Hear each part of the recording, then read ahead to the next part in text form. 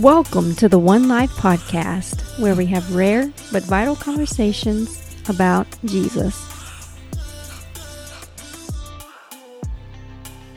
Hello, everyone.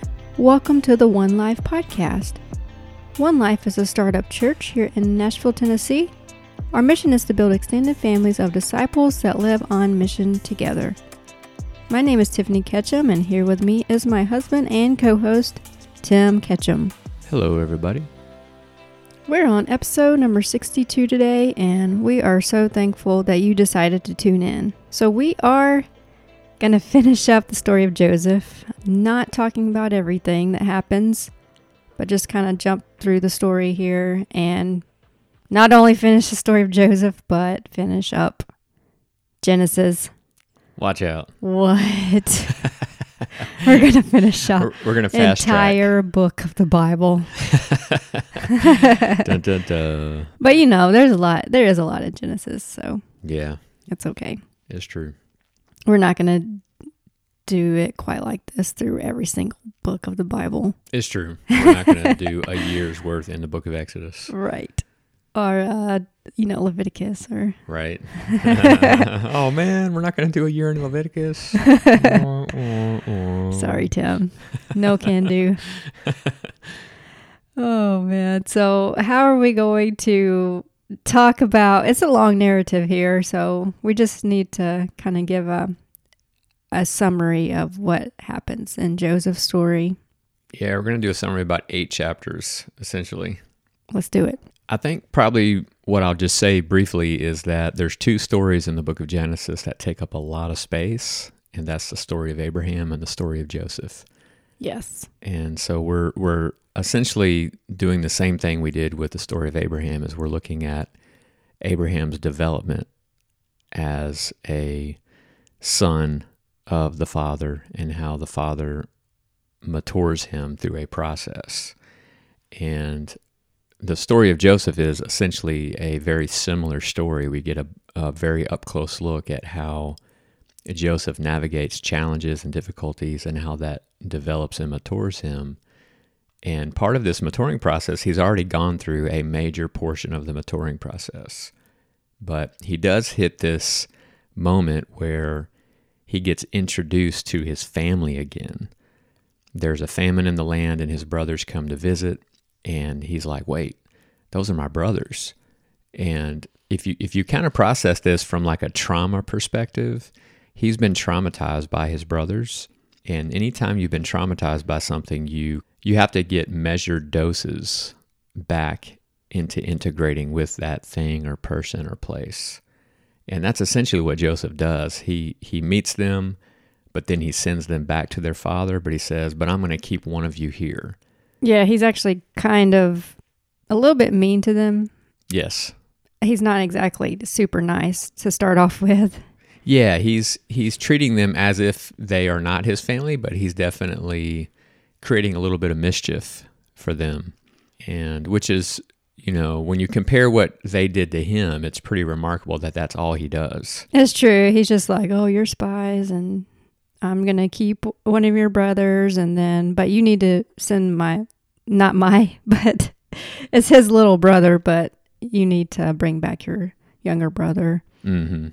But he still sends them home with food and all That's that. right. So yeah, he's definitely come a long way. He's been able to forgive and to forget, and yet there's still that rub there.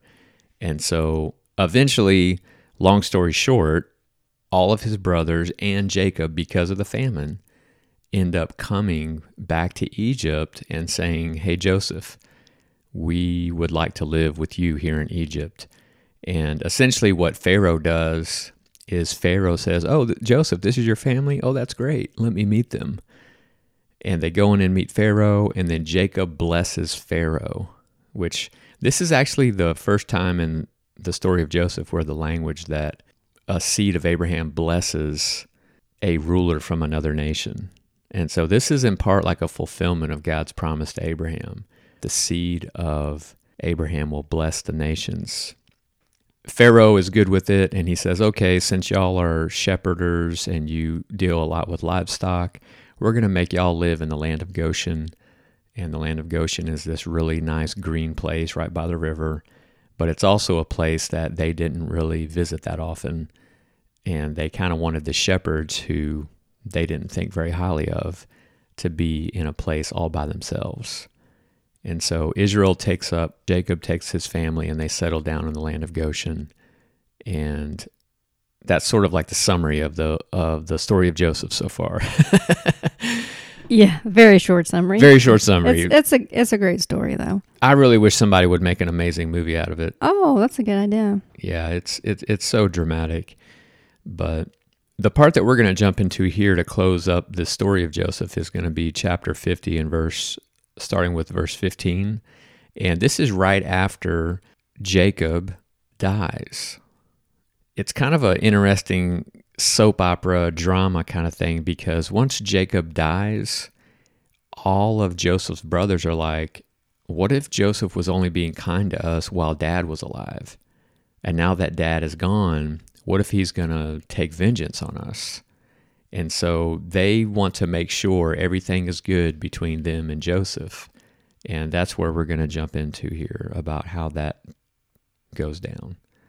Okay, so last chapter of Genesis 50, starting in verse 15. When Joseph's brothers saw that their father was dead, they said, "What if Joseph holds a grudge against us and pays us back for all the wrongs we did him?" So they sent word to Joseph, saying, "Your father left these instructions before he died. This is what you are to say to Joseph. I ask you to forgive your brothers the sins and the wrongs they committed in treating you so badly. Now please forgive the sins of the servants of the God of your father." When their message came to him, Joseph wept. Now this is a really interesting response for Joseph, and it just kind of reveals that a genuine forgiveness has taken place.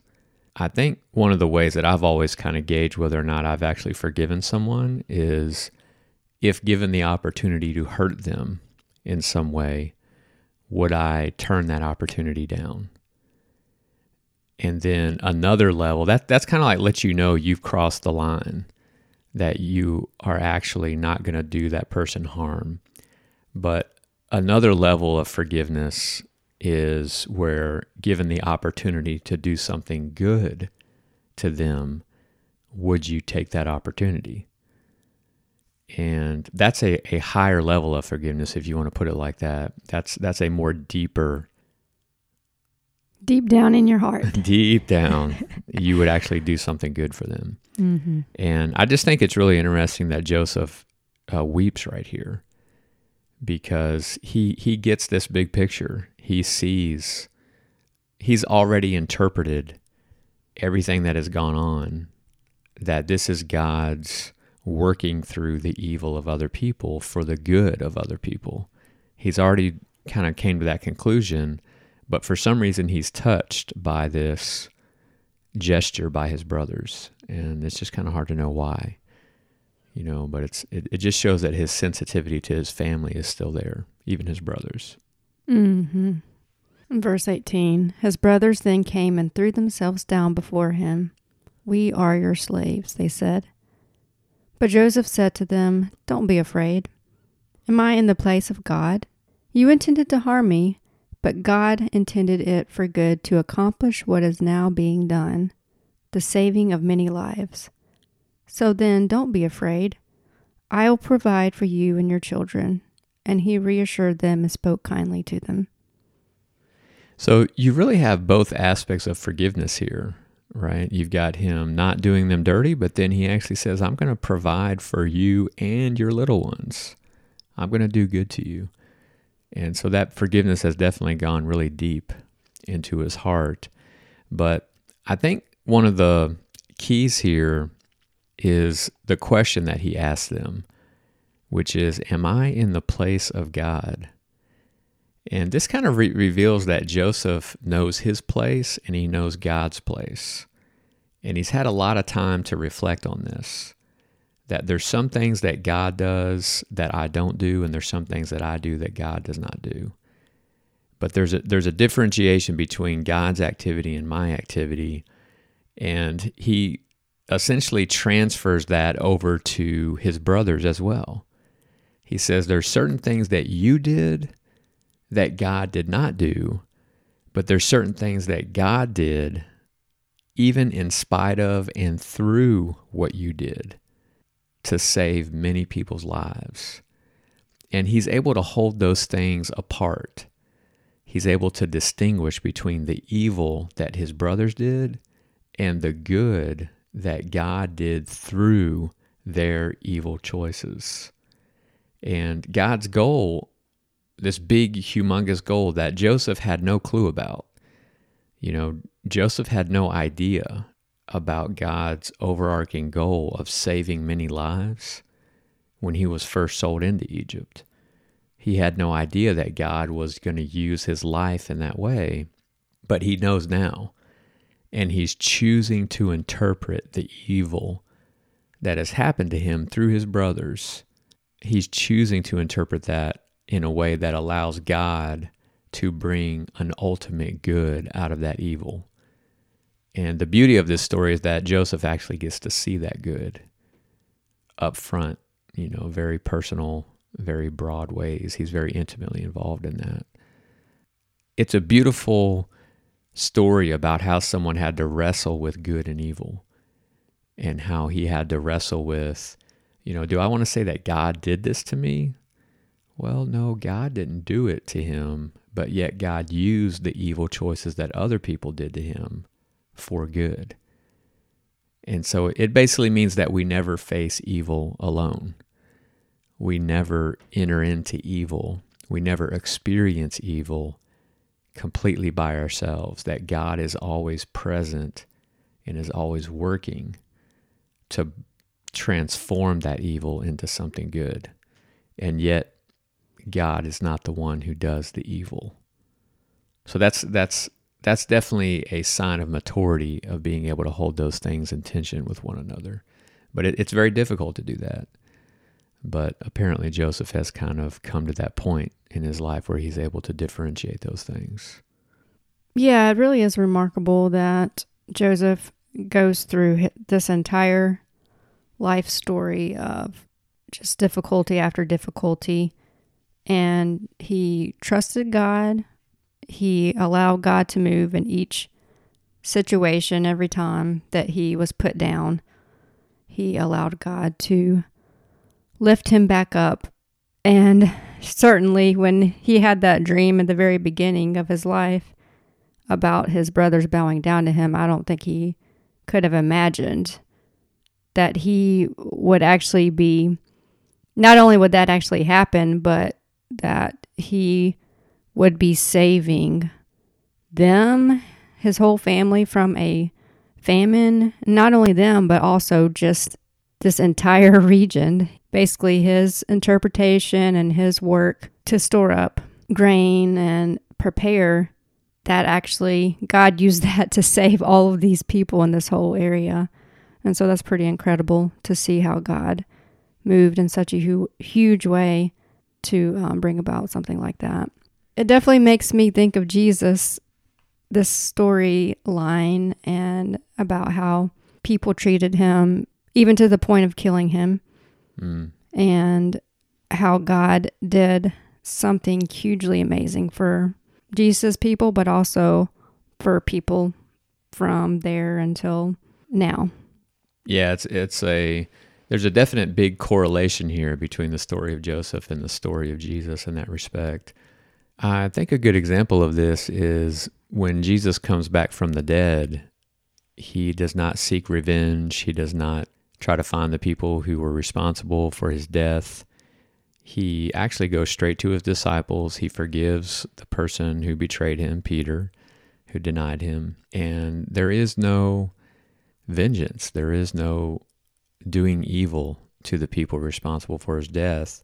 Instead, 50 days later, Jesus sends the Holy Spirit to start the process of offering forgiveness to the people who killed him. And that's kind of like what we're going to jump into here in Acts chapter 2. We're going to read this sermon from Peter where he says, okay, there's been evil, and yes, you were a part of it, but we're going to offer forgiveness. and we're actually going to offer a huge blessing here, and that actually turns out to be the Holy Spirit and turning people away from their sins. But let's just kind of read Acts 2 and kind of watch this unfold in that sermon. Acts 2, verse 22.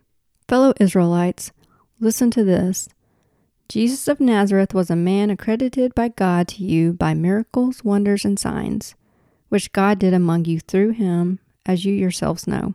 This man was handed over to you by God's deliberate plan and foreknowledge, and you, with the help of wicked men, put him to death by nailing him to the cross. But God raised him from the dead, freeing him from the agony of death, because it was impossible for death to keep its hold on him. So this particular passage, it of course hits sort of like, hey, evil happened, but God worked it out and he reversed the evil that you caused. That's not necessarily profound because we see God doing that a lot throughout the Bible. What's really profound is that God then turns towards them through Peter and offers them forgiveness. And then they, in turn, are invited to participate in sharing this forgiveness with other people and to actually start becoming like Jesus in his love for his enemies, in forgiving your enemies, and actually offering to bless your enemies. That's what's truly profound.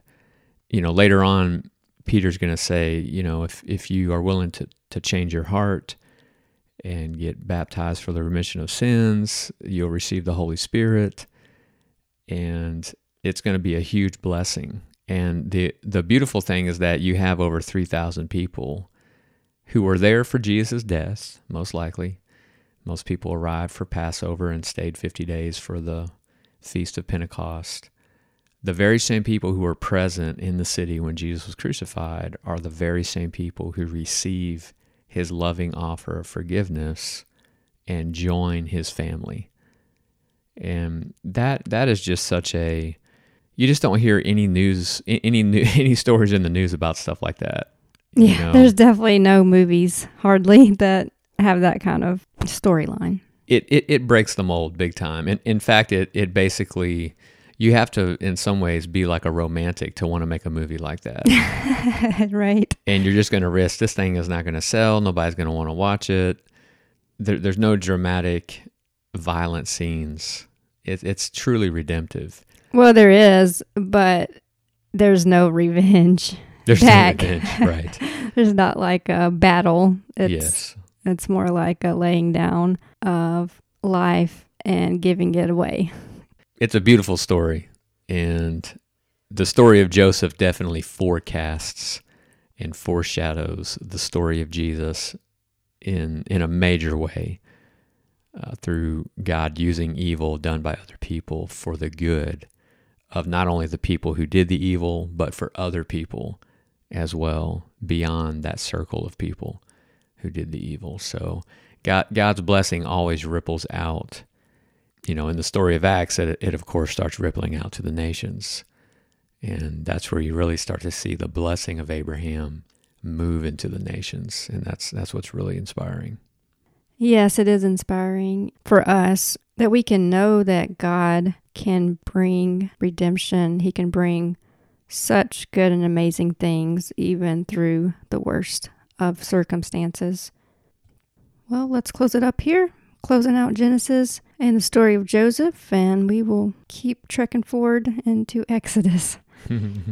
Don't forget to hit that subscribe button, and it will let you know whenever we have a new podcast coming out. If you have any comments or questions, just click on the link in our podcast notes, and you can go to that page and respond. We appreciate you listening as always, and we will catch you next time.